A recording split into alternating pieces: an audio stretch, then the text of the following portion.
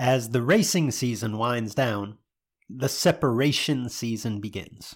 Now, when I say separation season, I don't mean the season to separate yourself from racing, although that's exactly what many of your competitors are doing. And that provides an opportunity for you to separate from the pack. Within This Is Bracket Racing Elite, we focus on growth year-round, but the gains, they're small, they're incremental during race season for two reasons.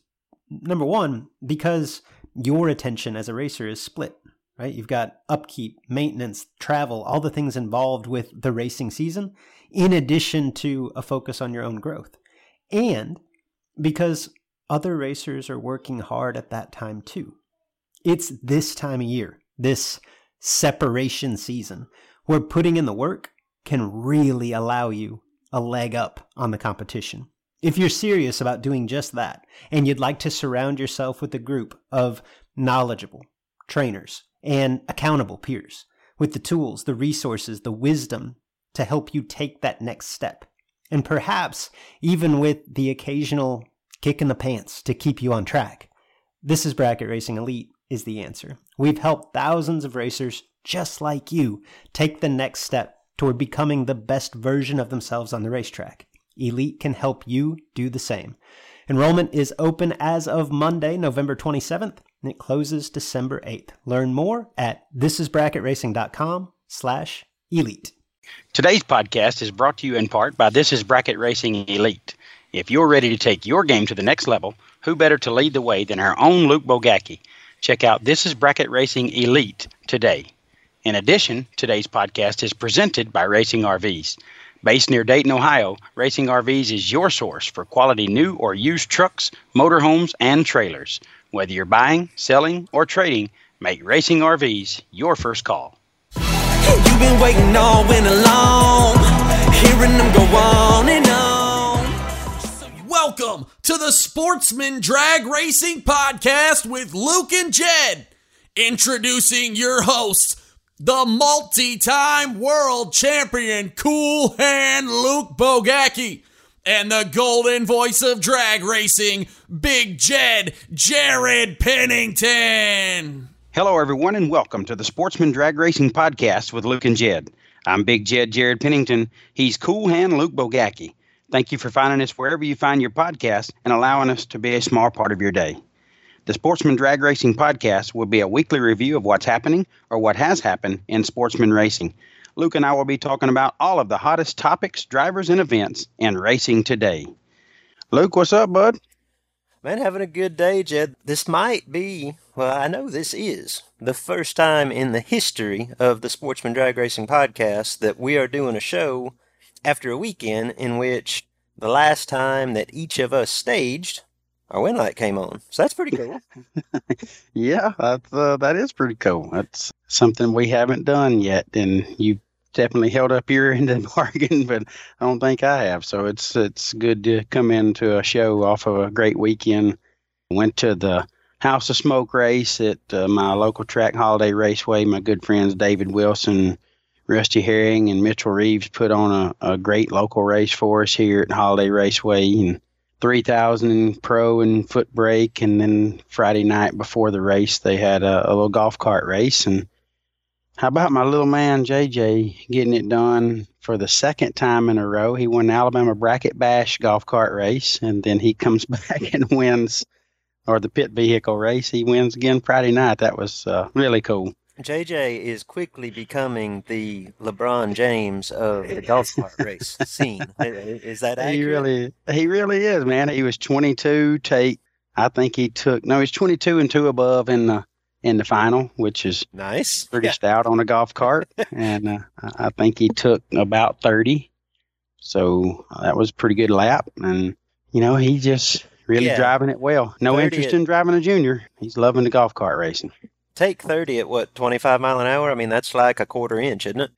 Yeah, it's actually half track racing. So we raced at 330s. I don't know. We're probably going 16 mile an hour. I don't know what we're running, but it did feel like we gave it back about a tenth when he took 30. So it was weird, but it was a good time, real good time. Little guy got another win, and we come into the weekend, or Saturday race, and I ran both classes and turned her 499 red in round number 4, I believe, on the top, and foot braked my Nova for the first time all year, and somehow snuck my way to the winner's circle. Got by our good buddy AD in the final, Adam Davis. So last year was the only time I foot braked my Nova was at the House of Smoke race. Adam beat me in the final. This year, the only time I've done it, I got by him in the final. So that was pretty cool to beat a guy that I consider as good as any in the country. Beat him in the final in a good race. Felt really good. Didn't drive that great, but finally found it when I needed to. Pretty cool stuff. Glad to see you remember how to stare into that bottom bulb, Jed. That's cool. Well, I stared at it really good a few rounds. It was, I am going 580, and I have 125, 60 foot off the bottom, and a guy like you would try to wonder how you can turn it green, but I was having to do a serious slide on the stage job. I mean, there was no bumping it in, flicker. She did not flicker. She come on and stayed on a little bit before I got stopped. That's right. I am talking to a man that for years went like 590s deep, right? Yes, I could probably deep stage my car right now. Honestly, I was leaving at 2,900, sliding it in, didn't care where I landed, just as long as it wasn't right on the tip. And I was still, my spot was like 30. So, yeah, I got pretty lucky and found it a couple of times when I needed to. It was a good time, and I always enjoy foot brake racing. Just what I do for racing entertainment these days doesn't allow me to swap feet very much. So it was a good time. Fantastic. Jed, we've got a little different show today. Like, I don't want to be overly dramatic here and make it out like some of the things that we talk about are going to change the face of sportsman drag racing. Like, that's probably exaggerating just a touch. But this stuff feels important right now, and we got a lot to cover in a lot of different directions. Some new developments, announcements, ideas. As usual, we will touch on some results. NHRA in Division 4 plus ET finals out in Division 7 and in Division 2. And we'll have some fun. We'll get back to the wager ideas that we talked about last week. We got some ideas from our listeners, some stuff that seems a little extreme, some stuff that seems like fun. And I don't know, we'll hash it out and figure out exactly what our punishment's going to be for the loser in this wager deal. But first, as per usual, Jed, let's start off by telling everybody who's hot. He's on fire! It's time for Who's Hot in Sportsman Drag Racing. Siebert Performance Who's Hot. Siebert Performance is now offering engine and carburetor packages. This week's featured package is the Pro Series Bracket 400. It is a 675 horsepower small block Chevy built with reliability and longevity in mind. It's got a dart block, AFR heads, vacuum pump, distributor, and optional Siebert Performance carburetor available as a package. Contact Luke Siebert at 724-286-6813 or check him out at SiebertPerformance.com. Luke, got another hot driver this week. It's cool. I'm loving this bottom bulb hot driver stuff. Yeah, we could have gone a couple of different ways, as I think we could every single week, but this one seemed fairly obvious. This week's Siebert Performance Who's Hot goes to C.W. Hofer. CW won the NHRA Division 7 bracket finals in the pro class, which was impressive in and of itself. It went 9 rounds. There's a buyback in Division 7. I know you can run the same car in multiple classes. Get a big turnout, obviously, at Las Vegas Motor Speedway. CW won pro. That's pretty cool. CW also won Sportsman, an 8-round race at the same event, Division 7 bracket finals, in what I presume was the same car. He was dialed 1220s in both, which is obviously on the slow end of pro, on the quick end of Sportsman. So that, in and of itself, a monumental achievement. To make CW's weekend even more memorable, the way that the Division 7 bracket finals work is that their bid to Pomona is not determined by the regular bracket finals event. Like, that's what we're used to on the East Coast. Instead, they give that spot in Pomona to the Race of Champions winners.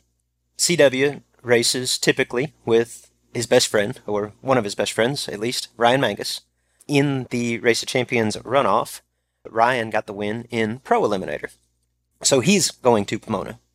In the sportsman class, a woman by the name of Sacha Hofer. If that sounds familiar, that's because that's CW's wife.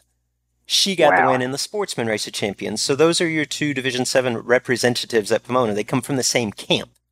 In addition, as most of you diehard ET bracket racers and bracket finals racers know, the field at Pomona each year is made up of the 7 division champions, or 7 representatives from each division, but they're each an 8-car field. So what NHRA does is they have like a lottery each summer to determine what division that extra seed goes to in each of the categories.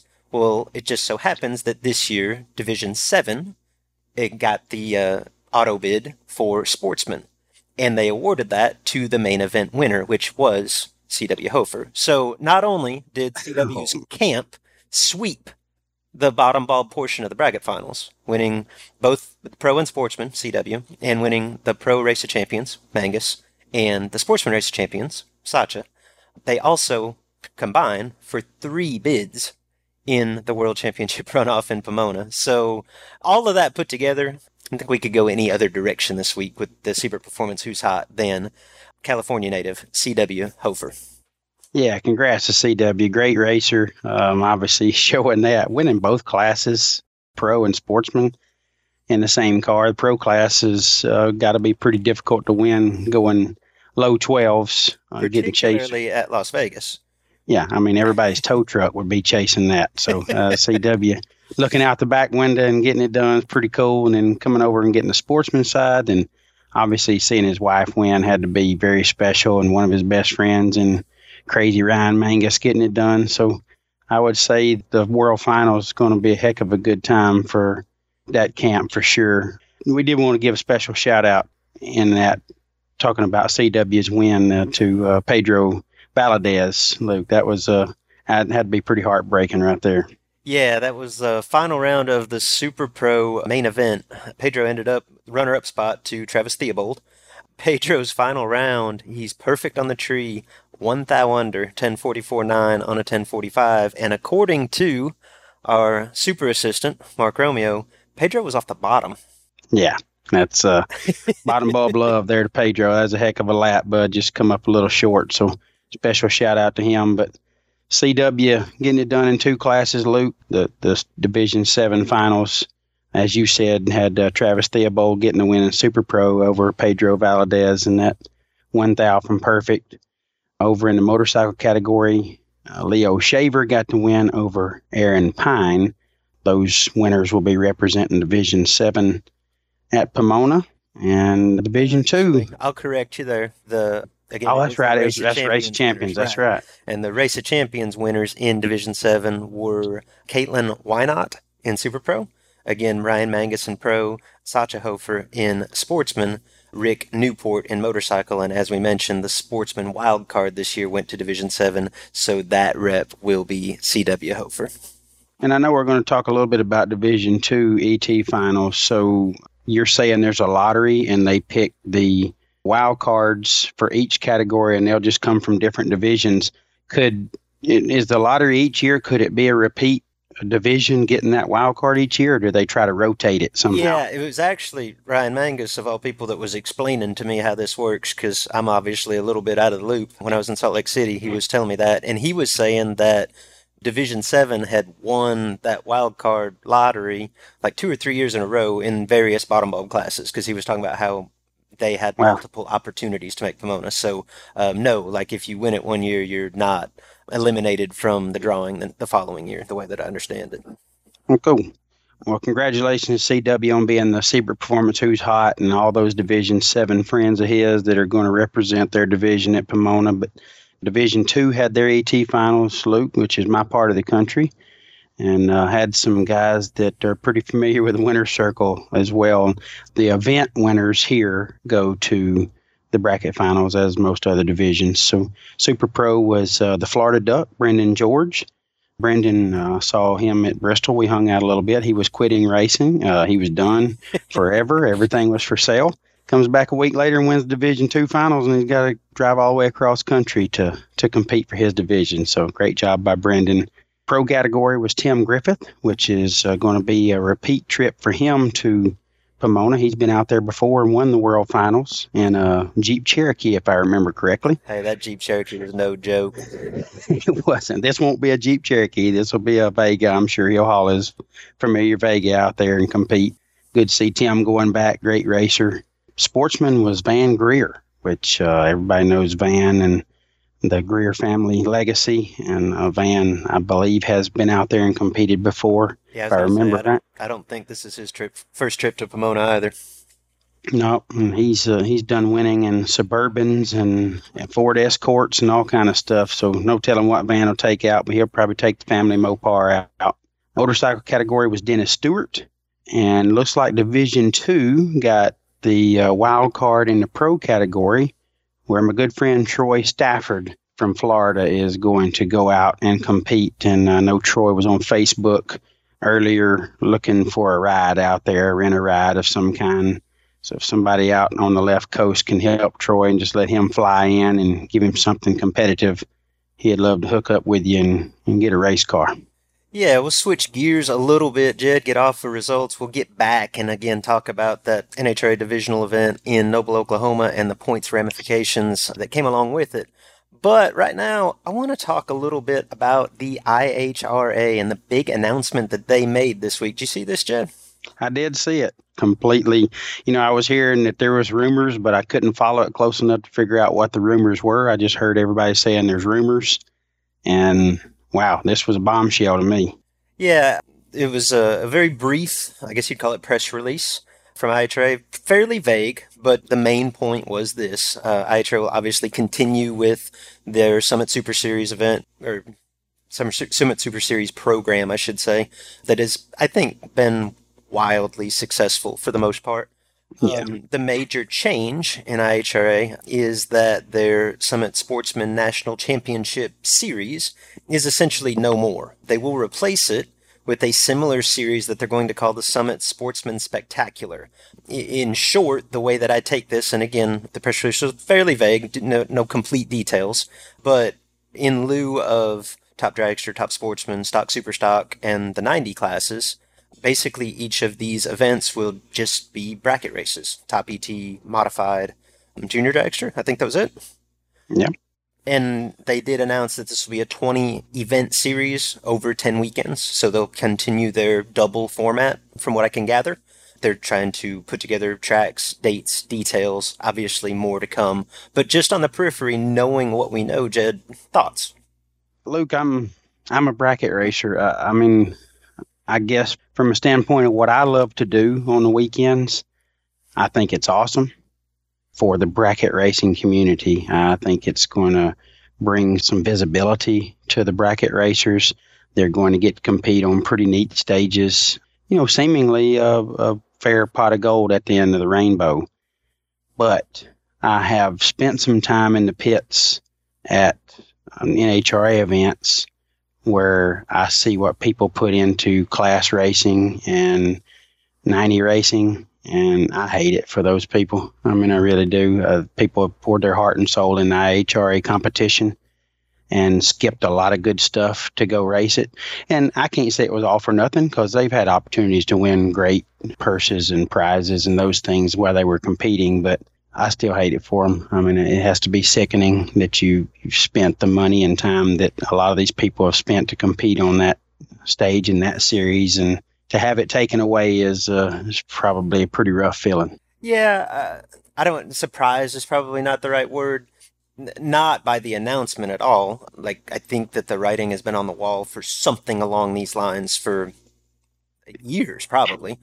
And I guess I was more taken aback than anything by again, on social media, you're just going to get a negative response. Sure. To any change. You know what I mean? Yeah. Everyone likes change. But again, if you supported the IHRA, this obviously isn't your fault. If you supported the IHRA Sportsman Series, I'm not going to say, well, if they had more support, they wouldn't be changing this. Obviously, that's the case. That's not the fault of the people that were there. But with that in mind, if you ran that series and you're consistently seeing 10 cars in your class, this can't come as a huge shock. No. They had to go a different direction. Where it really stinks is the crate motor stocker guys, like they don't have anywhere to go. With the and some of the super stock classes probably the same way. With the exception of that, every car that was at an IHRA event falls into an NHRA category or falls into this bracket category. And really all these cars probably fall in the bracket classes. Just on the periphery, this to me makes a ton of sense. And I actually think that it's got a lot of potential. Like it could have a lot going for it. The IHRA is a nationally recognized sanctioning body, or internationally. I mean, obviously that's the name, with tracks throughout North America and established events, so to speak. Obviously, it's going to be a little bit different format now. I think the biggest thing that IHRA has going for it in this, and again, the details weren't really released, but I think the biggest thing is Summit's backing. If this is along the same lines of what Summit did for IHRA Sportsman Racing a year ago, like each of those classes paid $15,000 to win. I assume all of that money came from Summit, and it was $5,000 for second, I think $2,000 or $3,000 for third. Like you add that up over 7 classes, you're talking $150,000. If you split that over just 3 classes now, Top ET, Modified, Junior Dragster, like you can have a very lucrative points fund. Then you've got the reach of IHRA, like I would assume, to potentially bring in maybe not a great deal, but at least some contingency program to a national, so to speak, bracket series. Like that's a pretty good carrot to dangle out. And I just look at this, and again, this is completely speculative because we're just looking at a 400-word press release here and drawing our own conclusions. But if I were IHRA here, Jed, like what I would do is I wouldn't try to use this series to compete, so to speak, with the Spring Flings or the Drag Race Results Ultimate Series. Like that's a different market. What I would do here, and where I think the biggest potential lies, is to have like mid-range events, maybe $3,000 to $5,000 to win, somewhere in that range, with the double format, with again some type of contingency program, and I would assume a significant points fund, and target those racers, make it enough money so that your local area racers, like it feels like a big deal, and you entice some travelers, probably more so for the points fund than anything, but you make it a little bit bigger deal, but you don't price out the everyday competitors. Because I think that that's a big problem in our sport, or potentially a problem in the future, is that we're just driving the costs up and up and up. And if I were IHRA, I would target like pockets of the country that don't have a lot of competition, I guess you would say.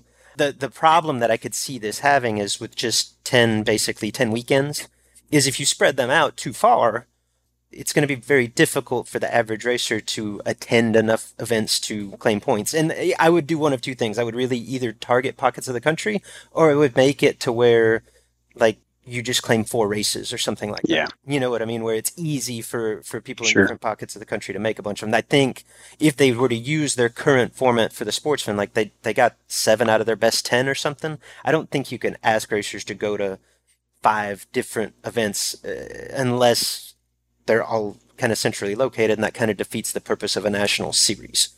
So, but in general, like I can see the potential here. Like I think this could be a really good thing. That being said, I'm a little bit skeptical. To make this work, like you need to do 2 things, in my opinion. You need to promote the series and make it feel like a big deal among that sportsman crowd. Over the last decade, like I don't think IHRA has done a great job of that. I'm not going to say that they're not capable of it, but I think that they've fallen a little bit short. Yeah, I think most would agree with that. And the second thing to make this work, like to run events in a fair, efficient way and create an enjoyable atmosphere. Now, I think for the most part, to say that IHRA hasn't done that is unfair. Like most of the racers that run those events enjoy them. But having efficient, enjoyable race with 70 to 100 cars, as you well know, Jed, is a whole different animal than having an efficient and enjoyable race with 250 or 300 cars. And to make this work, I think that's what they're going to need. So they've got some challenges ahead of them, but I do think there's potential there. Yeah, I agree. And Luke, I started out in my thoughts by talking about the class racers that are left out. Reality is there's still a place for them to race. They can switch over to the NHRA side. Some of them, like you said, the crate motor guys are going to struggle, but a lot of those super stock guys will have an opportunity to run this series because reality is 90% of your class racers, the last thing they want is a heads up. I mean, there's 10% of that crowd that's begging for a heads up, 90% that hopes they don't ever see one. So it's a bracket race anyway. So go support this, and then hopefully something good will come of it. Obviously, you'll have opportunity to compete for good prizes and championships still, but you guys don't put them up. Go support this, see what happens.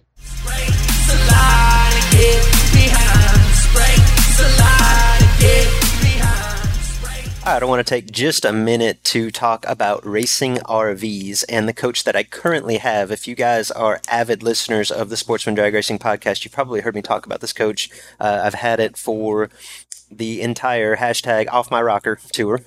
It is a 2003 30-foot Renegade Super Slide, tandem axle, got a drop axle on it. It's built on an FL 112 chassis with a C12. That's a 410 horsepower motor. 5 separate sleeping areas, and the coach can sleep up to 10 people. 2 new leather sofas, overcab bed, dinette, queen bed in the bedroom. Loaded coach. It's got a 12K Onan diesel generator, super quiet. 200-gallon freshwater tank, which is nice. 30,000 pound hitch, and a very nice 19-foot electric awning. I was using that in Noble, Oklahoma over the weekend to get out of the sun.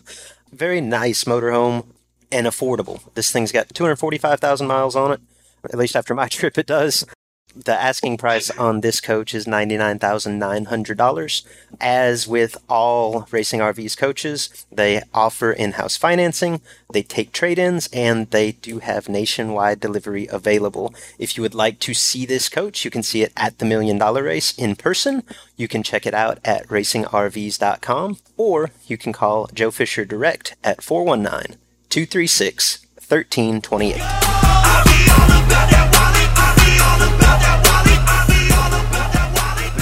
All right, Luke, I'm headed to Huntsville Dragway this weekend for the pre-million warm-up. And Bones has come up with something pretty interesting. I never saw this coming. Normally he would talk to me about whatever he's thinking about doing, then this just popped up, and it's getting a lot of attention. See, I think he had an idea of what your response would be, Jed. Because I was actually in line to park at Indy, Bones called. And there's, as you well know, there is no telling what you're going to get when you answer that phone, right? That's true. And it was as fired up and as excited as I have ever heard him about anything. Man, I got this awesome idea. That sounds about right. All right, shoot. And he lays this out. Why don't, since you're a little bit closer to the situation, I'll let you explain exactly what they're doing this weekend. All right, so it's 310 granders at Huntsville Dragway, the pre-million warm-up, a really good entry fee, the whole deal, great-looking race. But on Saturday, the meat of the sandwich, 10 grander, they are going to, when they get down to 8 cars or less, they're going to seed the cars based on winning reaction time. And as they seed them, the first racer will get the opportunity to call out any other seed that they want to race. And they're not going to pair the cars, Luke. It's going to be call out only. And so the number one seed, if you have the best reaction time of the previous round, you get your pick of the remaining competitors. I want to race this guy or that girl. Yes. Okay. And then, so let's say number one picks number two. Mm-hmm. So number 3 would get the next pick, and then you just keep going until 4 people have picked. Or obviously it could be 7, could have a bye or whatever, how it falls. But you're going to call out your opponent in a 10 grander in the quarterfinals, Luke. I mean, yeah, I think people are having fun with this and they're enjoying it. And I love Bones like a brother. He is in my fave 5 for life. But has he got is he crazy there right now? I mean, there's only a few reasons you would ever say that. Yeah, I mean, I have to reassure him. That's why I'm saying, just in case he listens. But is he crazy? Yeah, so what's your take here? Like, assuming that you are not in the field, first off, and you're just watching this happen, what do you think of it? Okay, if I'm watching it, I love it. Yeah, I think it's awesome. Yeah, I think it's cool. And I think it generates a little bit of excitement. I hope that they feature it or cover it in a way that it creates some excitement, like outside the racetrack. Like I'd like to see this on Facebook Live, something like that. And this is one of those things that I think, if it's done right, can create some excitement like outside of sportsman racing. Like that's, I think, what we need. Now, I don't know that it'll get to that point, but you create a little bit of tension, you create a little bit of drama, you create some additional storylines. Like as from the outside looking in, I think this is good for our sport. But at the same time, it essentially like bucks the whole trend and the whole social aspect of our sport. And I feel like, just from the tension in your voice, that's what you're getting at. How would you feel now if you were involved in this, if you were one of the final 8 cars? Well, I think I've got two sides of that. If I'm forced to call someone out, I mean, I'm trying to be lovable Jed out there. So if I'm forced to call someone out, I can't help but think in the back of my head, this guy or girl thinks I think I'm going to beat them, is why I called them out. And now I'm getting anxiety. If I'm down the seeds a little way and I get called out, I'm a little bit pissed. Right. And I mean, this dude or girl thinks they can beat me. Who they think they are? Yeah, they not just see I was just 41, and that's why I'm the number 7 seed. And I mean, I'm going to be hard to beat here. This was my quote to Bones when he told me how this was going to go down. I'm like, wow, well, I hope that at 15 cars, I'm red behind a red so that I'm number 8 on the ladder. And I'm just going to stand up there right in the middle of it and say, y'all got to bring some to get some. Huh? Come on. Yeah, I mean, I like that approach, and I think that's really good. If you're red behind a red and you can roll you 3 or 4 thou in and feel good, then yeah, I'm all for that. But still, I just, what I would worry about a little bit, let's say we both get to 7 and my good buddy's in, and I know that he's just, burn a head gasket or whatever. So now I can make the call out. And I don't want to think that could happen, but it could. So, I make the call out and I get a free round at 8 and a 10 grander. So that's one of the things I probably wouldn't be real fond of. But well, let's be honest, Jed, in obviously, if you're going on a set ladder, you have no control over it. But a lot of the races that we run are random pairing, like stuff like that can be organized as it is. That's not that different. Right. You're right. And the same way, like, say the Penningtons are there and Michael and Peeps and Phillip are all still in. Well, if it was a random pairing deal, there's no way that they would run each other. So if they got to call out, obviously they wouldn't call out one another. That's really no different. But I think what makes it so intriguing, like you say, is if you are on the pole going in and it's an even number, like you have to single out someone and say, yeah, you and me. And that's a level of drama that we don't really have in our form of racing. Yeah, and I probably shouldn't discuss things like this on air because somebody could use it, but another potential issue I see, let's say you got 2 world beaters. Let's say you got a Luke Bogacki and, a Wes May and you guys somehow managed to be 4th or worse. Well, now us first 3 seeds can get together and make sure that you and Wes race. Mm-hmm. So we don't have to deal with both of you. Only one of you is going to get through. So there's a lot of things that obviously you will have the ability to heavily impact the outcome of the race, not only by what you do, but who you choose to race. So, those things are just weird to me. I don't say there's anything wrong with them, but I tell you, if I'm not in, Justin Y'all is going to be the announcer there. I'm not the announcer, but if I'm not in, man, I want to have that mic in my hand when these call outs are made. I want to make a big deal. I want to be the guy standing out there with a cordless when they're picking. If you were the top seed, it would scare you to death. But if you were not involved, you would be the first guy in there stirring the pot. That's what you're doing. Absolutely. But if I somehow was the first seed, I think that I still might be a guy that says I defer. I wonder if you can defer. Let somebody pick me, man. I don't want to pick somebody to race. If I was Bones, I would not give you that option. It's going to be fun. It's a really neat idea. I think it's really cool, and I'm looking forward to seeing how it plays out. It is Saturday only, but if it goes well, who knows? Bones might put it in all of them. Yeah, interested to see. Jed, let's take a quick break here. When we come back, we're going to be joined by the one, the only, Britt Cummings. We're going to make him the big interview. This will be a short interview, but Britt's got a little announcement. We teased it a little bit last week. So, like I say, quick break, and we'll have Britt Cummings on with us here on the Sportsman Drag Racing Podcast.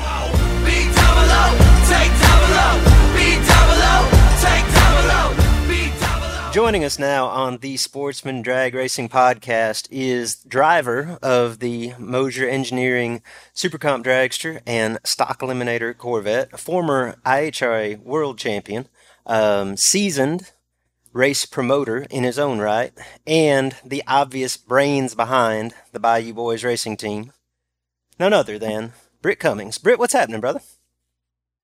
Not a lot, Luke and Jed. We rolled up here to Dallas, Texas. It's a national event. Sitting here preparing for a birthday party that's going to happen in our pit area tonight. I don't know how that happens, but the party always finds us.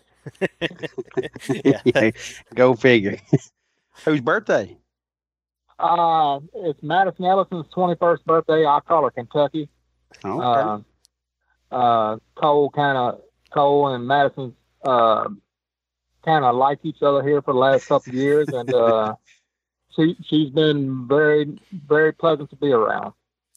Very good. She's good people. Happy Yes, birthday, sir. Madison.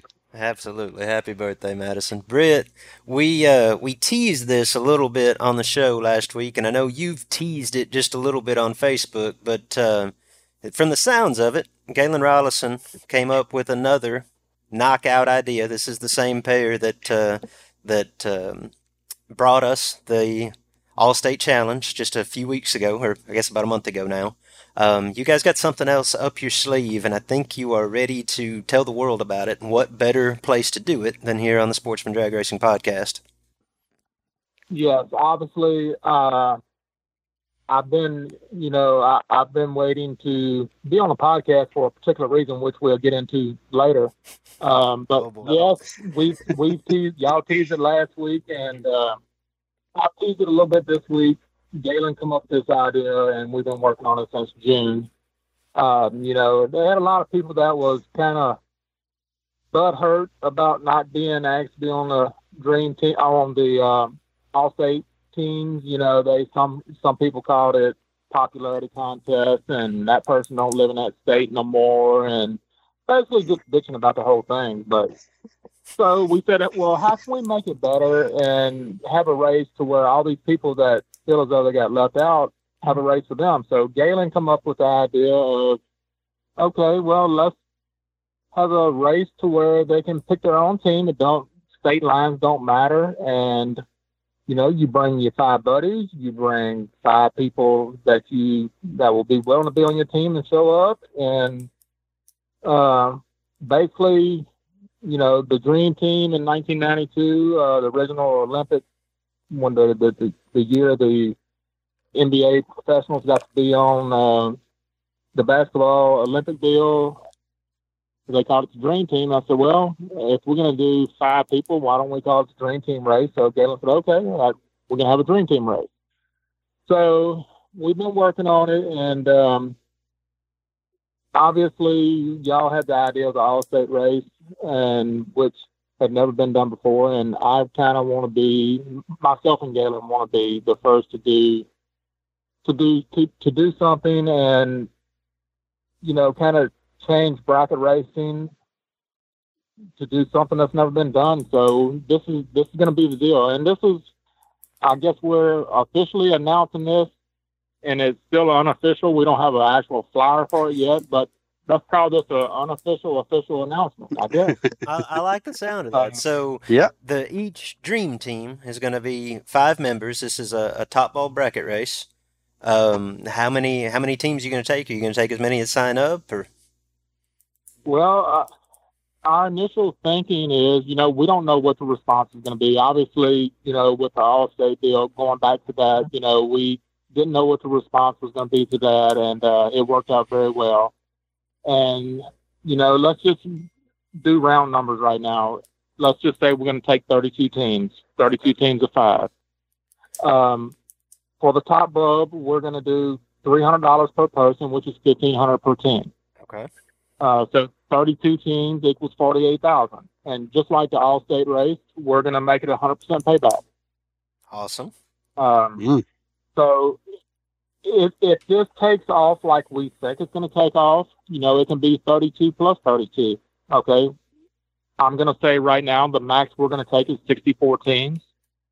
So 64, if you figure in the entry fee money, it's 96,000. And what we're going to do is, obviously racers, they do their own deals, but it's going to be winner take all. We're not going to be involved with round money and winner, runner up semifinals. It's going to be winner take all. Y'all do y'all's own deal. It's our race, and that's going to be the rule. You're so speaking my 32 language teams. 32 teams, it pays 48, 64 pays 96. So basically, if you want to be in this race, you're creating your own purse. That is awesome. And what I think, at least if I understand you correctly, and the way that you're wanting to structure this, is the format of this is going to be different than basically any bracket race in history, because if there are 32 teams, as you used an example, what's that, 160 entrants, it's not just like a 160 car bracket race. Tell us how this is going to get paired up and shake down. Well, going back to things I've done all my life, let's just say if you've ever shot Bush League pool, basically, let's just say Team 1 and Team 2, we're going to have a predetermined ladder. It's going to be tournament style, just like if you're in a softball tournament or a pool tournament or whatever. Let's say Team Luke and Team Jed. We Team Luke and Team Jed. We got to race first round. Y'all have to race first round. Y'all come into the staging lanes. We're going to flip a quarter, and whoever wins the coin toss has the option of putting up their first driver or letting the other person put up their first driver, and then you match them. And then it will alternate from there on who puts up. So basically, that's 3 out of 5 wins, and you advance to the next round. In the next round, there would be 16 teams remaining. Correct. Awesome. Yes. I'm liking the way this sounds.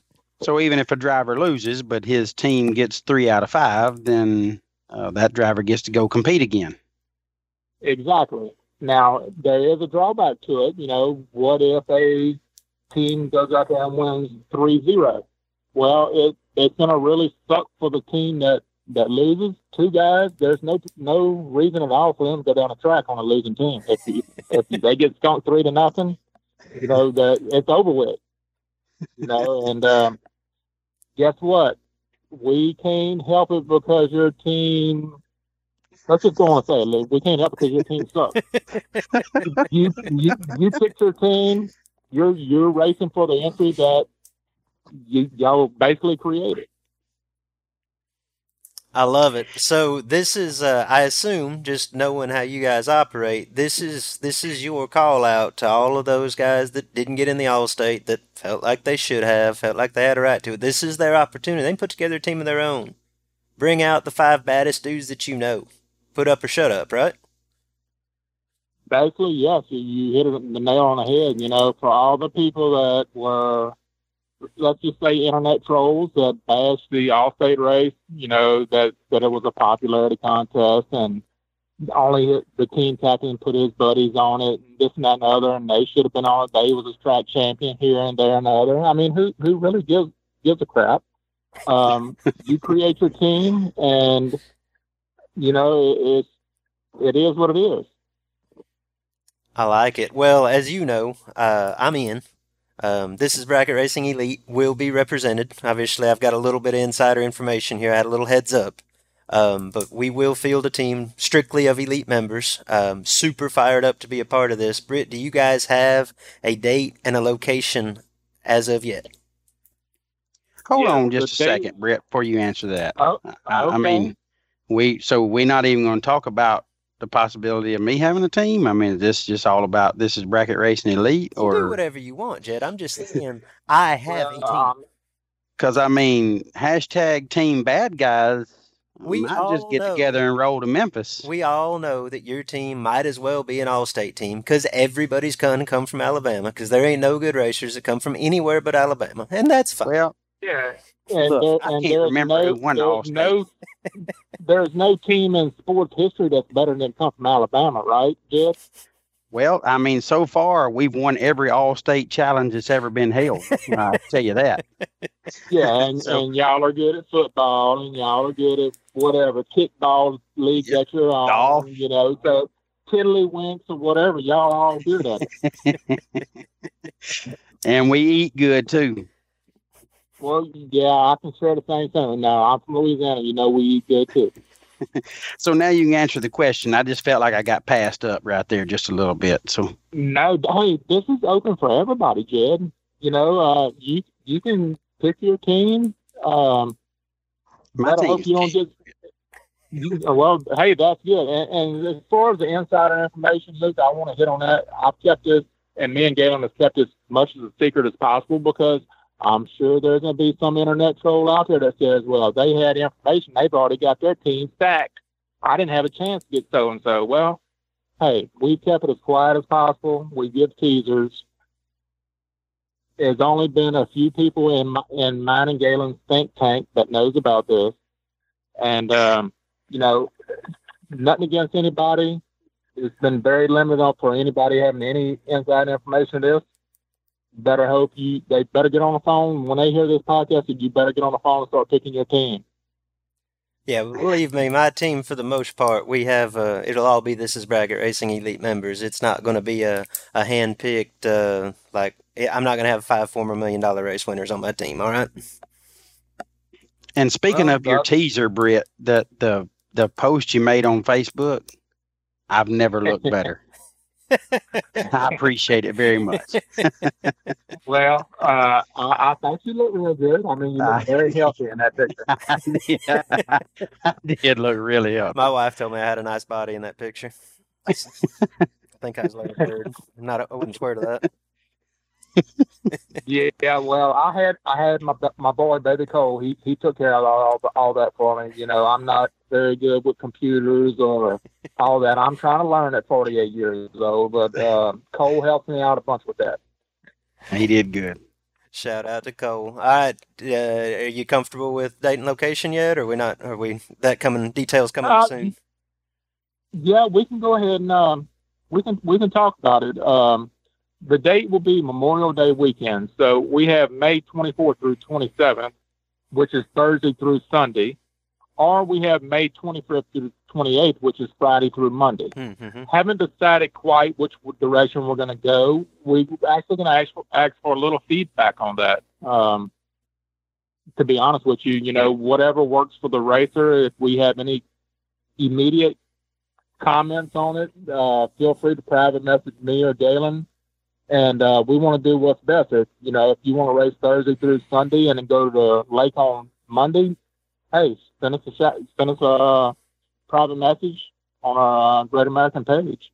Now, obviously, the Dream Team Shootout will be the marquee event of the weekend, but you're talking a 3-4 day race. What are you going to have with it? We're going to have a 10, 20, and 20 for a $500 entry fee.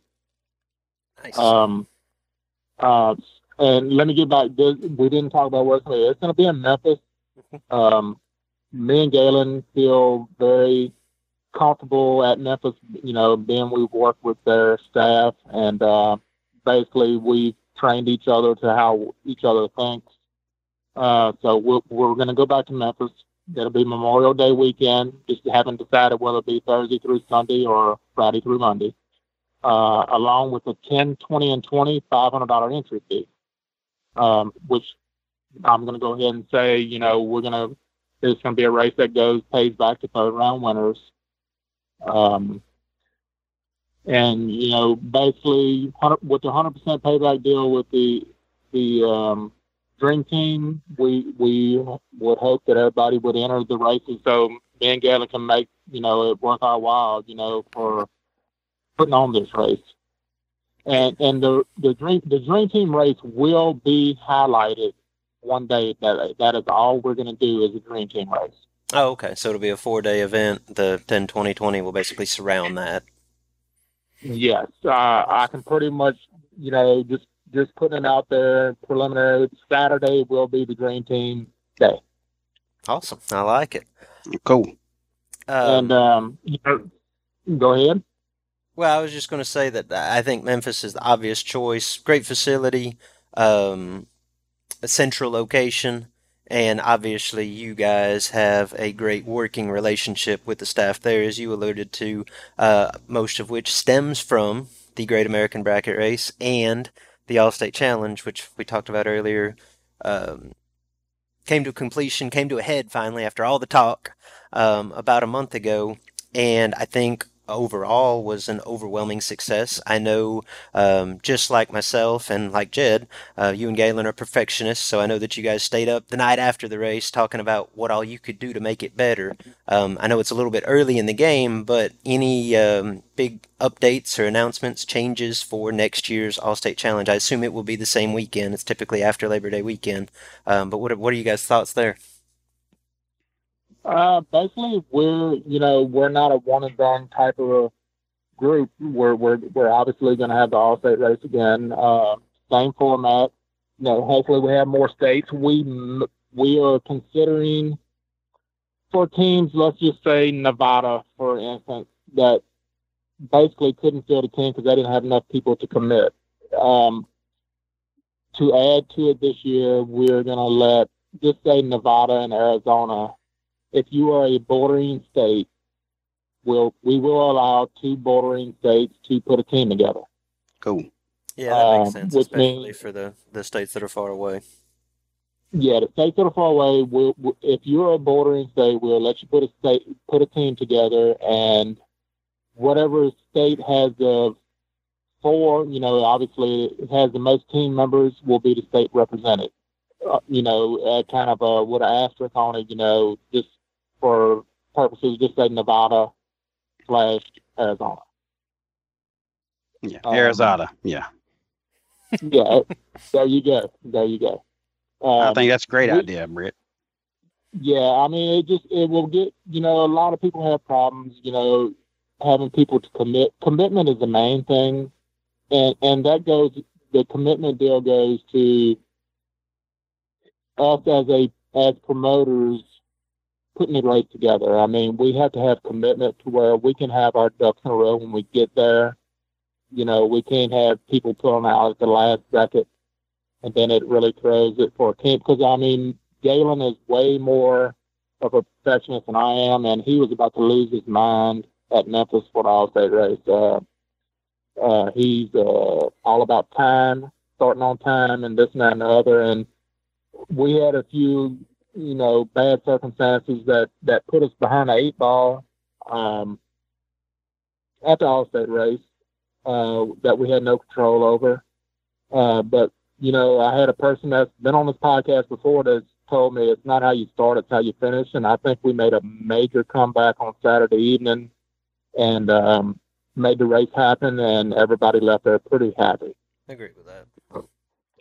Yeah, I think the race obviously presented some unknowns since it was the first of its kind, and you guys responded as well as you possibly could. And I know that you'll take that information, Britt, and you and Gaylon get together and correct a couple of challenges, and it'll just be bigger and better next year. Looking forward to it because I don't know if y'all heard, but Alabama's won every All-State challenge that's ever been held, so I'm really looking forward to it. Yeah, I heard that. And for the All-State Challenge, the team captains that were involved this past year, they're going to have the first right of refusal to be or not to be the team captain. So that'll be coming in the next month or so. I've already talked to 3 or 4 team captains. A couple has declined and a couple has accepted, that they want to do it again. So, we're going to do 2 races, and we're going to try and make them the best we can to our ability. And even the pre-All-State video that me and Gaylon done, we didn't say that we were going to be the best at running over 150 cars. Up until that point, the most we had was 150, 160, and we knew we could do that. And with 354 cars, it really put us in a bind and the racetrack in a bind. And like I said, some unforeseeable circumstances that will all be corrected. Sunday evening, some people know that I haven't been in the best of health leading up to the All-State race, but I had the opportunity Sunday evening to sit in a tower by myself, and I had 3 pages of notes on how to fix everything that had went wrong, and I think we've got a real good jump start on it. No doubt you guys will respond well. Looking forward to seeing the changes and just being a part of it again. It was really cool, Britt. Absolutely. Britt, man, thank you for spending some time coming on with us. Hope that your health issues are nothing significant, and wish you guys nothing but the best of luck this weekend in Dallas and beyond.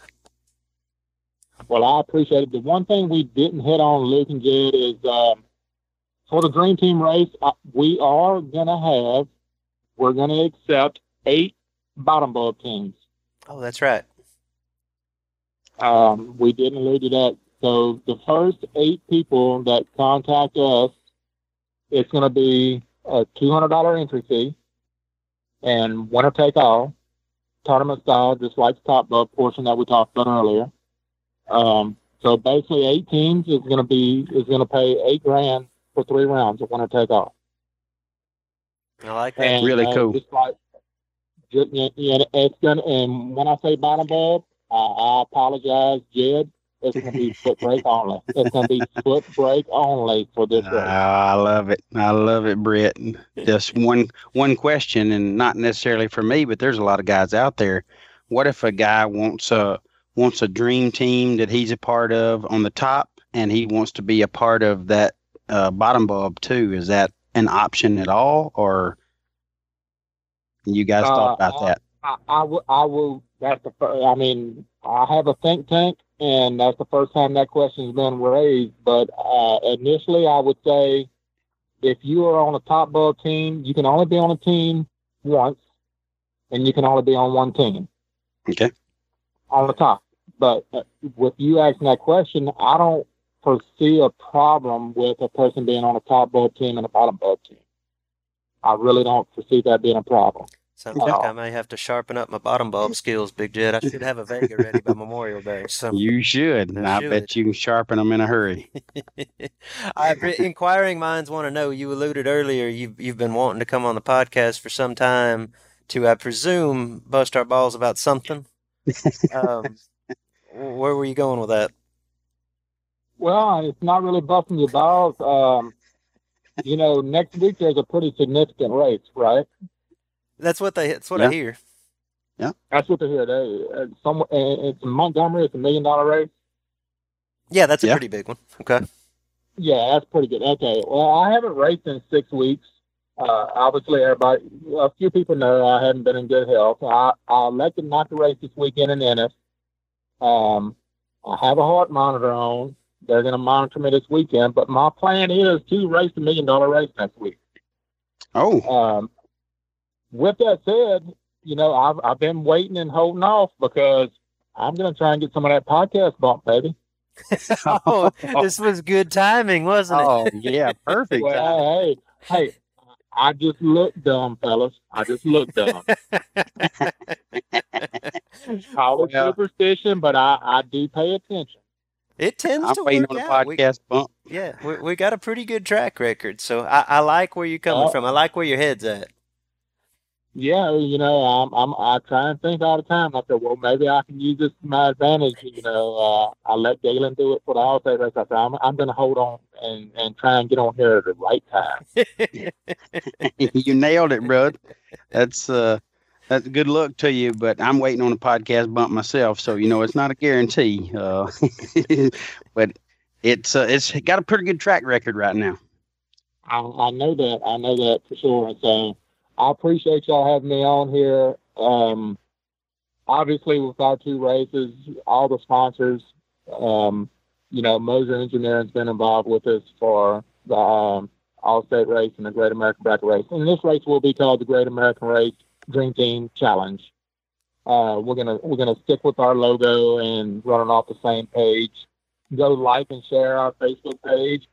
Stay tuned for any information. You never know what's going to come about of it. I will say, for all the haters out there, it's time to put up or shut up.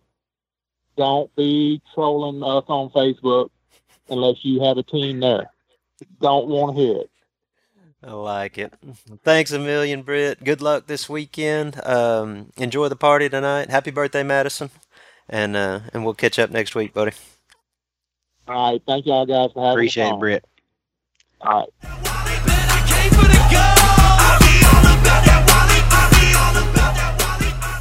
right. Today's podcast is presented in part by This Is Bracket Racing Elite. How can This Is Bracket Racing Elite help you become a better racer? Number one, we have experienced instructors, myself included, for you to model. I personally have made just about every mistake possible in my 20 years of racing. You can learn them from me rather than doing it the hard way. Trial and error. Modeling can significantly accelerate the learning process. Number two, we'll provide the appropriate trainings, drills, and exercises to help you enhance your game. Now, you've got to put in the work, but we will provide the tools. And number three, best of all, the accountability. We don't just suggest what to do. The group members will motivate and challenge you to follow through. Elite in that way creates its own check and balance system. It has been commonplace for seemingly the entire 2017 season. It was a big weekend for Elite. We mentioned earlier Travis Theobald got the Division 7 Super Pro Championship out in Las Vegas. Travis is an Elite member. At the race that I was at in Noble, Oklahoma, particularly in the super classes, Elite put on a show. We had 3 of the final 6 Super Comp entrants. We had Chris Vang get the runner-up in Super Street, which also catapulted him into the lead in the Division 5 Super Street standings. And I was able to win Super Gas, so more or less not necessarily a clean sweep of the super classes, but we were very well represented late. If you want to reach and expand your potential on the racetrack, This Is Bracket Racing Elite can help. Check us out at thisisbracketracing.com.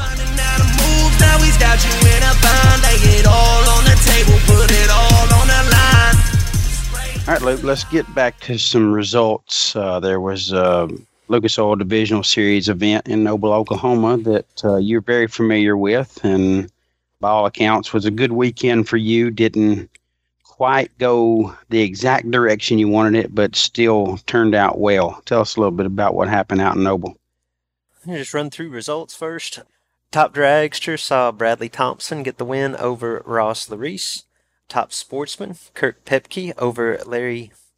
I think I mispronounce the Larry and Jeremy's name all the time. I don't know if it's Demers or Demers or Demers. I've heard it so many different ways. I'm going with Demers. I'm with you. Hope that's right. I like it. Super Comp in a clutch performance. Austin Williams gets the win. That win for Austin Williams, we've talked about most of the season. He was mired in the Super Comp points chase.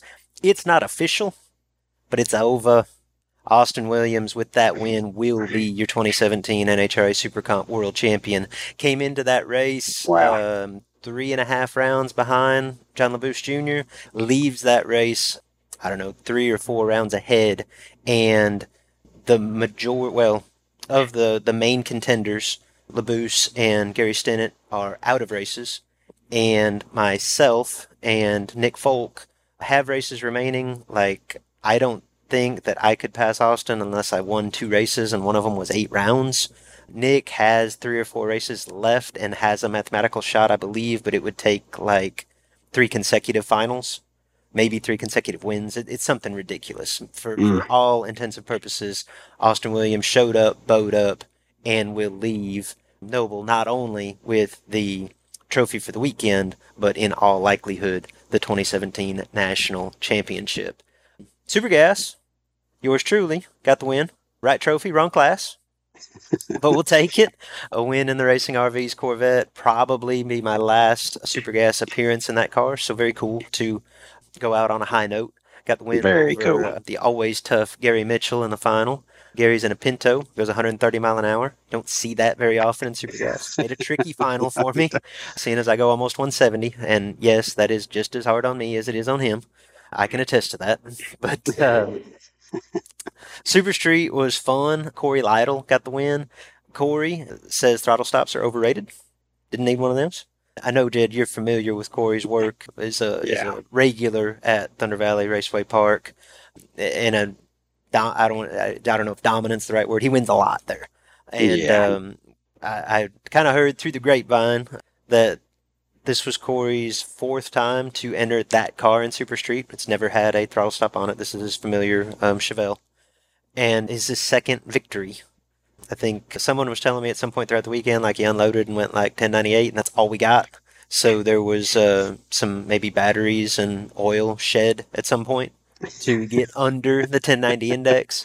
But with the right driver behind the wheel and the right makeup, that works out. Corey Lytle got the Super Street victory over the aforementioned Chris Vang. Chris, member of This Is Bracket Racing Elite, in contention for the Division 5 championship, and again took the lead in Division 5 with that runner-up. Superstock saw Ed Wright get the win over Jacob Pitt. Ed Wright, he had the best line of the winner circle presentations. Like at divisionals, all the winners get together, hold the trophies, we have a group shot. And Ed said, who's an older gentleman, not sure Ed's age, but Ed's holding his trophy, and he said, where do I need to be? What hat do I need to wear? And everybody kind of looks at him, and he says, look, the last time I did this, I had brown hair. And he's very gray these days, so kudos to Ed Wright. And then stock eliminator, it was John McLaughlin, got the win over my buddy, the original Tex-Mex, Jeff Lopez. Jeff put on a show throughout the day, ended up runner-up in stock, also was a semifinalist in Super Gas. So good outing for Mr. Lopez. And Jeff's had a really good year in stock. Very, very proud of him. That's a great family, and great to see Jeff continue to do well. And on Corey Lytle, I mean, Luke, you win half of the Super Street races you enter. That's impressive enough. You do it without a throttle stop, and you're the freaking man. So good job, Corey. Pretty good track record there. But back to you, Luke. You was off your rocker tour, chasing the dream. Really wasn't chasing the dream because you've done it a couple of times. You were just intrigued by the opportunity, but come up a little short in Super Comp. But tell us a little bit about Super Gas. I mean, that was still had to feel great. Obviously, your last time in the Charlie Stewart race cars Corvette on Super Gas. Anyway, so it's funny, Jed, because when I look back at that 4-race tour, basically, as it pertains to NHRA divisionals, Dallas, the 2 races at Utah, Noble, I drove much better in Super Comp than I did in Super Gas.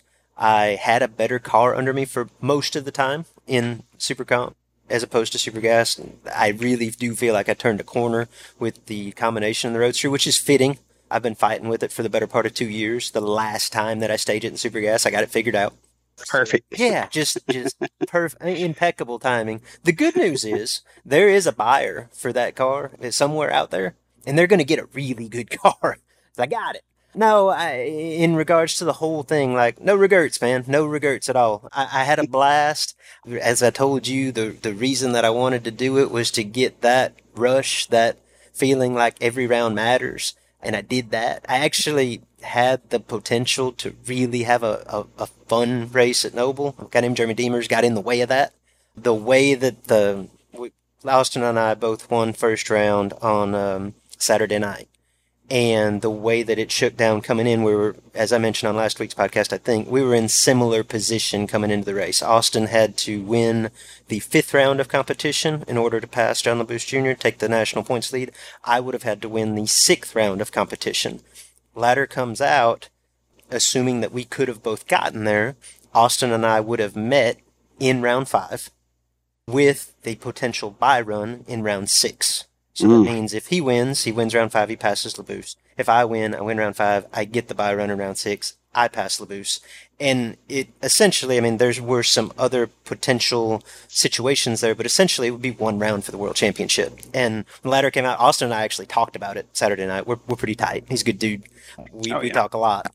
And just the basis was, like, I know that we both have a long way to go to get there. But how awesome would that be? Like, that would be a really cool moment. That would be a round that, I don't know, 50 years from now, hopefully, I'm sitting on the porch and would tell my grandkids about, win or lose. You know what I mean? Like, it'd just be a really cool situation. Austin did his part. He got there. I feel like I did my part, too. I made a good run. But, again, Jeremy Demers, no slouch in the other lane. He laid down 15 total for me, round 2, which was a blind round, which adds some degree of difficulty to 15 total. I was solid. I was 5 take 12, which put me 2 thousandths under. So didn't work out for me. But again, when I look back on it, I had a blast for the last month. And like, I couldn't take solace, I guess, in the idea, like, with the exception of one round at Utah where I let go 40, I drove awesome. It just didn't fall into place for me, and I can deal with that. That's cool.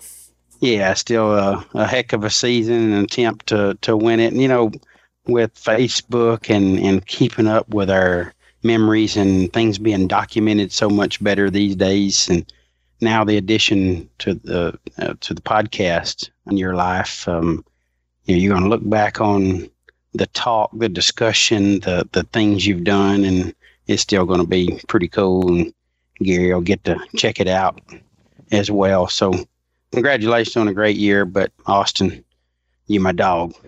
I mean, you my partner, Luke. You my partner, and I love you, and I want you to win. But Austin might have really helped me more than I even realized was possible. Yeah, we talked about our NHRA wager last week, and we'll close the show on this note because Austin definitely helped your cause here. Oh, Austin, I love you, brother. The way that this shakes down, again, for those of you that are just catching on, the 6 NHRA sportsman categories, Jed and I drafted 3 drivers in each class, redrafted them in June, halfway through the season, with the idea being that we get points, basically, for each world champion that we pick. Obviously, there's still some racing to be done, but at this point, it looks as though there are fairly sure bets in Top Sportsman, Jeffrey Barker. Although Sandy Wilkins has made a fantastic run up to within striking distance. I don't know if you've noticed that, Jed. That's not over. Dude, I quit watching Top Sportsman a long time ago. As did I. But Sandy has run up there. I don't know that he can do it now because I don't think he has enough national events left, or I don't think there is Top Sportsman contested at enough national events, and that's where he needs to make up ground. But he made that way more interesting than anybody thought he would. Unfortunately for me, just so the listeners know, if Sandy does overtake Jeffrey Barker, that don't help me a bit. It still helps you. Yeah, no, I still have the top You got the top 11 in Top Sportsman. Yeah, so fairly sure bets at this point. It looks as though I'm going to get a point in Top Sportsman, and it looks as though I'm going to get a point in Superstock with Justin Lamb. Now, with Austin's win last week, you are almost assured of getting that point in Super Comp. So we're 2-1. Where this is going to swing, stock eliminators up in the air. I have Kevin Helms on my team. He is the leader. He's been leading most of the year. You have Jerry Emmons, who has the best shot probably of anyone to overtake him. Justin Lamb could spoil the fun for both of us. He could get up there and take that. Neither of us have Justin on our team in stock, so that would be a no point there. Super Gas, you have an outside opportunity to steal a point there. You've got Ray Ray. We've talked about that chase. Ray Ray's got a shot. I do have the leader in the clubhouse, John LaBouche Jr. At this point, I'm not sure either one of those are the favorite. Chris Cannon's probably the favorite. Neither of us have Chris Cannon, so it's potential no point there. And then in Top Dragster, we both have long shots at best. I have KB. If Lynn Ellison fails to improve this weekend, I think KB has a mathematical shot. He'd have to run the table at Reynolds and Rockingham, but he is KB. So that's possible. Yes, it is. And you've got Mikey Coughlin, who's had an excellent year, still has races left. I would assume, I didn't look at the entry list, I would assume Mike is in Dallas this weekend. So on paper, you probably have a better chance than I do there, but I think either one of those guys would be a bit of a long shot. So in short, this wager is far from decided. I'd say I've got a slight edge at this point, but it's wide open. Now, last week, Jed, we put the call out to our listeners because while we have been playing this game for the better part of 9 months, and it's been a contest, admittedly, you want to win, I want to win, we didn't really have a wager in place. So we reached out to listeners of the show, hey, give us some ideas here. And we got some ideas. We did get some ideas, and, you and I are going to decide on what we got to come to go agreement with here. And as I look down the list that you just covered, I mean, whatever we decide, I feel like I need to get prepared for. So I'm trying not to let that be part of my we really should have voting process. Done this in February, but we're cool with it.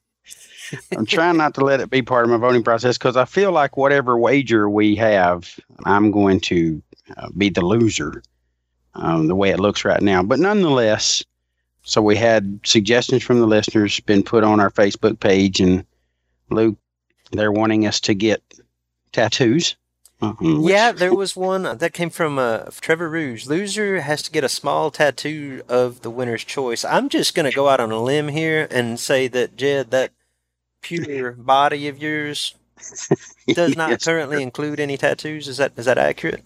I'm tattooless at the moment, yes. I am also tattoo-free, and no offense to anyone that likes the body art, I don't have any intention of getting a tattoo. That's a little extreme for me. What do you think? Yeah, for me too. I will be 75 one day, and so I'm just going to avoid them. Again, no offense to anybody, but I'm probably not the guy you look at and go, oh, cool tat. That's not me. Just can't picture that. Huh? No, I really can't. Well, what is that? Is that a roast beef sandwich or something? Yes, it is. We did get a suggestion from Greg Newman that somebody needs to be a quote unquote bug in shorty shorts for the other. I assume that's like backing up from the burnout, waving us into stage. That would be entertaining. Distracting, but entertaining. Yeah, it would be all of that. And I am a guy that probably needs as long as shorts as possibly can get on because you want to cover as much of this as you can. So probably not a great idea. A fun, neat idea, but probably not very fitting for myself or you. You'd probably wear them a lot better than me, Luke. Not much. Ryan Gleghorn suggested that the loser have to change our Facebook relation. Like if I lost, Jed would have to be my dad, so I'd call you Daddy on Facebook. That seems like more of a millennial thing. That wouldn't really affect me that much. What do you think there? Yeah, that wouldn't bother me a bit, Luke. And I would have to get somebody to go tell me where you go on Facebook to do that. So I don't know if I've ever looked at anybody's relation to anybody else. Don't know where I'd even find it on my page or yours. So that wouldn't create probably quite as much humiliation as we're looking for. Did we get a group text on this, or did Todd just send that to me and I sent it to you? Our buddy Todd Berry came up with a pretty good suggestion, an entertaining suggestion. Todd's not on Facebook, so he sent it in via text. And he basically sent me this picture of a dinosaur Halloween costume and said, loser needs to work the water box, I assume at the Million or at the Spring Fling, some high visibility event in a dinosaur costume, which I thought was hilarious. Yeah, I thought it was really funny, but I don't know where I'd get a dinosaur costume. I don't know where I'd find one that fits my big behind. I could see the logistics of that being a little tricky. I don't think you go to Walmart and get Barney in a 2X. No, I don't think so. Dinosaurs should be a lot taller than me, so there's probably a lot of that costume that wouldn't be getting used right. So I think we've decided against that. So you got tattoos, which is a lifetime humiliation sentence. We've got shorty shorts, which would be basically a one-round humiliation sentence that would go away quickly. The daddy thing, again, that would probably last a long time, but I don't even know where you find that information on Facebook. And then the dinosaur, which is a very short-term thing as well, maybe around working the water box. So everything's kind of got its flaws. I think what we're going to end up going with here, and it may be just because it's the most normalized, maybe applicable, maybe easiest. But Vince Hoda had this suggestion, and then it was followed up a little bit later in the discussion. But basically, Vince said, if Jed wins, Luke has to have a decal made that reads Jed's biggest fan with a pic of your face on it, fairly significant size decal, and put it on my car for the entire 2018 season. Obviously, if I'm the winner, you would do the same thing in reverse. And he goes on to say maybe it should read Luke or Jed taught me everything that I know. I kind of like that idea. I believe it was Jason Overstreet. That's change, right? That's loose change. Okay, yes. That's what I thought. Loser rocks a big decal, like I was schooled by Luke or I was schooled by Jed, kind of along those same lines. This sounds like where we're going to go, Jed. What do you think? I like it a lot. I think it's obviously something that would not only show who wins and give them all the bragging rights as the other has to wear the decal, but it's a conversation piece. It should help the show. People want to know what's that all about. So you tell them, and maybe they listen if they're not already listening. And at the end of the term, it's removable. Everybody wins. Everybody wins, Luke. It's a great idea. So those of you come up with a decal idea, Call out I like Chase it. Huffman right now. Chase, get on the design. What should we specify a size here? Like I'm thinking, Well, 2 foot by 1 foot, somewhere in there. It's got to be a good size. ooh, a 2x1. That's a. Dude, I know how you are about Big Red. I will allow you, if I come out on top of this, I will allow you to put this on the back glass. Okay, thank you, Luke, so much. That's I was getting a little nervous right there. I know. You was wanting a quarter panel or something. Yeah, right. Yeah, we don't stick decals on the paint on Big Red, but understand. But now we've just decided it's going to be a decal. Should we? And I know I'm putting you on the spot here. Should we reach out to the listeners and get decal ideas? Or are we comfortable with what's going to be on the decal? Well, maybe we should specify this a little bit more. Mark, on it. All right. Our assistant Mark Romeo will put a post out on Facebook. We need decal size, design, what it's going to say. We need to get detailed here. But we are in agreement. The loser will run a decal for the entire 2018 season. This will likely either be on the Vega or on Big Red. The whole 2018 season going to be a decal. This is really good. I'm excited. So I'm thinking center of the back window and just, it is what it is. Because I know I'm going to be wearing this decal. Let y'all go easy on me, please, on the Facebook page. No 2-inch by 1-inch stuff. Let's make this thing visible. But, please don't have a consensus that it needs to be 3 foot by 2 foot, or we do a whole vehicle wrap. Why don't we? A full back window decal, because Luke's going to win. So, but I'll proudly wear the decal, and again, hopefully, it spurs some conversation, helps the show grow. That's what it's all about. Jed, I know some of this will get edited out. I know we talked for a while before we started recording, but we've been on the phone for 2 hours, and I love you, but I'm sick of listening to you, so I assume our listeners are probably thinking the same thing. Let's close this thing up for episode 47. What do you say? I'm in, bud. This does wrap up episode 47, guys. Definitely want to say thanks to our sponsors. This is Bracket Racing Elite, Seabrook Performance, and Racing RVs. Those people are bringing the show to you every week, and we're thankful to have them involved. And hopefully you're choosing them when it's time for you to get products or services that they offer. Definitely want to say thanks to our guest, Britt Cummings, guy that we like a lot, and was a great interview. Britt, awesome job, and looking forward to what you and Gaylon have coming up. And always. keep in mind, Britt is not a race promoter. Britt is a racer that likes cool bleep. Yeah, that's a good point. Line of 2017. Want to say thanks to our buddy PJ North, all the music, all the drops, the special stuff that PJ does for us. Check him out, and he's on all the major outlets for music. He's got a new EP out, so make sure you're listening to PJ's music and supporting him as he supported us in our sport. Our assistant, Mark Romeo, very thankful to have him involved. He's really helped the show. Luke has done most of the pre-work up until we got Mark, so it was a burden on Luke, and I just come in and gas bag and rattle on for a couple hours and get to be part of the show. But Mark's relieved some of that, doing a great job. If you got ideas for the show, reach out to him.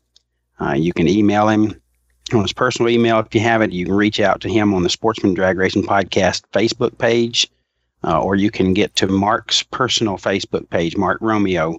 He'll respond to you quickly, and hopefully somebody can bring some good content if we need some ideas for the show. And guys, as always, this is number 47, and we're bringing the show to you every week of the calendar year. I hadn't missed one yet. I know we're a little late with them the last 2 or 3 times, but it's been a challenge to get our schedule synced up. But we're still doing it every week, and we're going to continue to do it every week, and we definitely want you to keep listening in. Yeah, we're about to get back on schedule here, too, as our personal racing seasons begin to wind down. Easiest way to get the podcast every week and make sure that you don't miss a new episode is to subscribe. You can do that on whatever service you are listening to this podcast on. Subscribe on Apple Podcasts, on Google Play, and on Stitcher.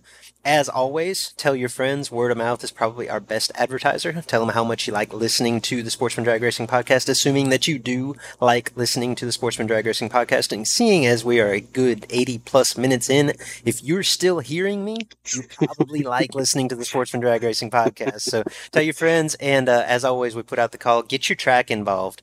Downtime, parking time, oil downtime at the racetrack. Jed, you know the announcer get tired of talking at that point. Put us on. I think our show is applicable and an easy listen for the majority of the field at those events. Encourage your racetrack to play us over the PA to get the word out a little bit more about Sportsman Drag Racing Podcast. And lastly, join us on Facebook. Our Facebook page is the Sportsman Drag Racing Podcast. You can message us there. You can be a part of the conversation there. And you can always touch base with us on Twitter as well. I am at Luke Bogacki. That's Bogacki. And he is at JP11X. Big Jed, next week we'll preview the Million. I will see you there. Between now and then, have fun in Huntsville. And safe travels to everybody out there listening. I will, bud, and good luck to you. And I think we need to let you just start wrapping up the entire show because I rambled really bad right there. But appreciate you guys listening and look forward to talking to you next week. Banging on the door, bump, bump, bump until I get it in. Attitude like I am already winning in. Foot breaking in anything. Bottom ball before a 10. I'm rolling in the cutty, switching feet like... Enrollment in This Is Bracket Racing Elite is now open. You've heard me discuss, or at least reference, This Is Bracket Racing Elite. It is the premier offering of our website, thisisbracketracing.com. Elite is a membership community designed specifically to help you get from where you are today as a racer to who you want to be as a racer. Led by knowledgeable professionals. Justin Lamb and myself are longtime instructors, and we bring in a host of guests, racers that you know, racers that you respect. Led by knowledgeable instructors and surrounded by supportive peers that are ultimately striving for the same goal in their own unique way. The truth is, at each event, there are 100+ entries. There's one winner. At the end of each season, there's one champion. That feeling, not so much the money, not so much the trophy, that feeling of achievement, that sense of accomplishment, that tip of the cap from your peers. That's why we do this. You can dream of that feeling all you want, or you can take action, take steps toward becoming that racer. If you're ready to take the first step, This Is Bracket Racing Elite is for you. Enrollment is open now for a limited time. Learn more at thisisbracketracing.com/elite before we close the doors again on December the 8th.